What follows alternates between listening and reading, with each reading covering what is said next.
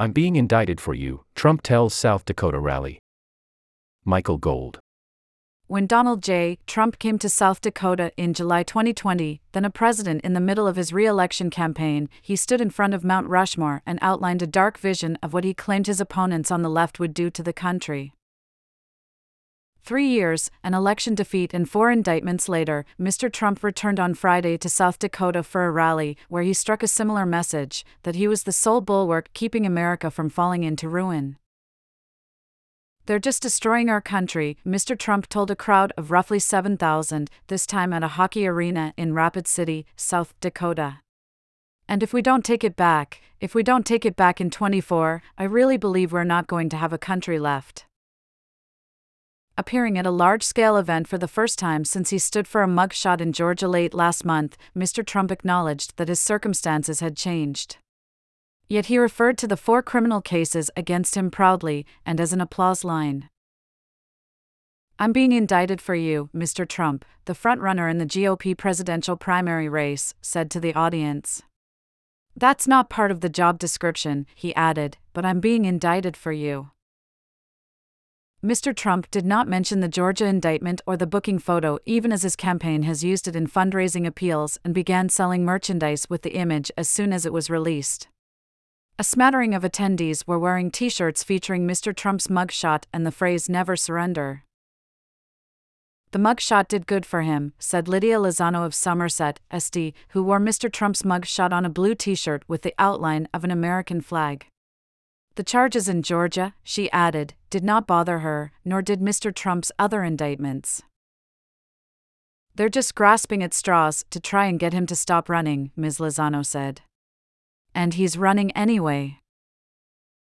Mr. Trump, too, marveled that his poll numbers in the primary had seemed to rise after his indictments. "I'm the only person in the history of politics who has been indicted whose poll numbers went up," he said. Still, polls have shown that a majority of Americans believe his criminal cases were warranted, and some Republicans worry that the 91 total charges against him could hurt him in the general election. Mr. Trump's legal issues could also create logistical and financial challenges that could make it difficult for him to campaign effectively. South Dakota, where Republicans have a firm stronghold, is a curious choice for an event during a political campaign. It does not hold an early nominating contest, and it does not qualify as a battleground state. The last time a Democratic presidential candidate won the state was 1964.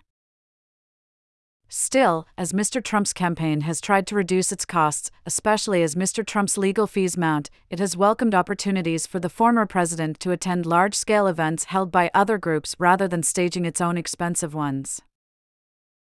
Friday's rally was organized by the South Dakota Republican Party.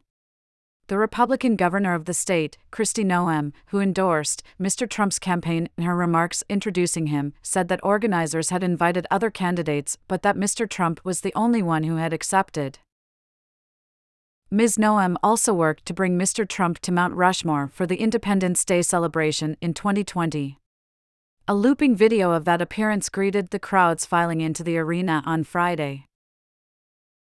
Speaking for about 110 minutes, Mr. Trump largely doubled down on his 2020 remarks, repeatedly saying that Democrats were threatening to rewrite history, replace America's foundational values, and deface monuments like Mount Rushmore.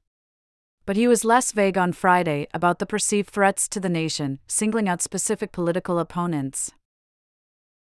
Governor Ron DeSantis of Florida, a political rival in the Republican primary, was an unskilled politician who sided with the communists against farmers. Television networks were evil. President Biden, he said, was grossly incompetent and very dangerous, if not the most crooked president in history. As he has repeatedly, he claimed without evidence that all 4 cases against him were part of a politically motivated campaign by Mr. Biden.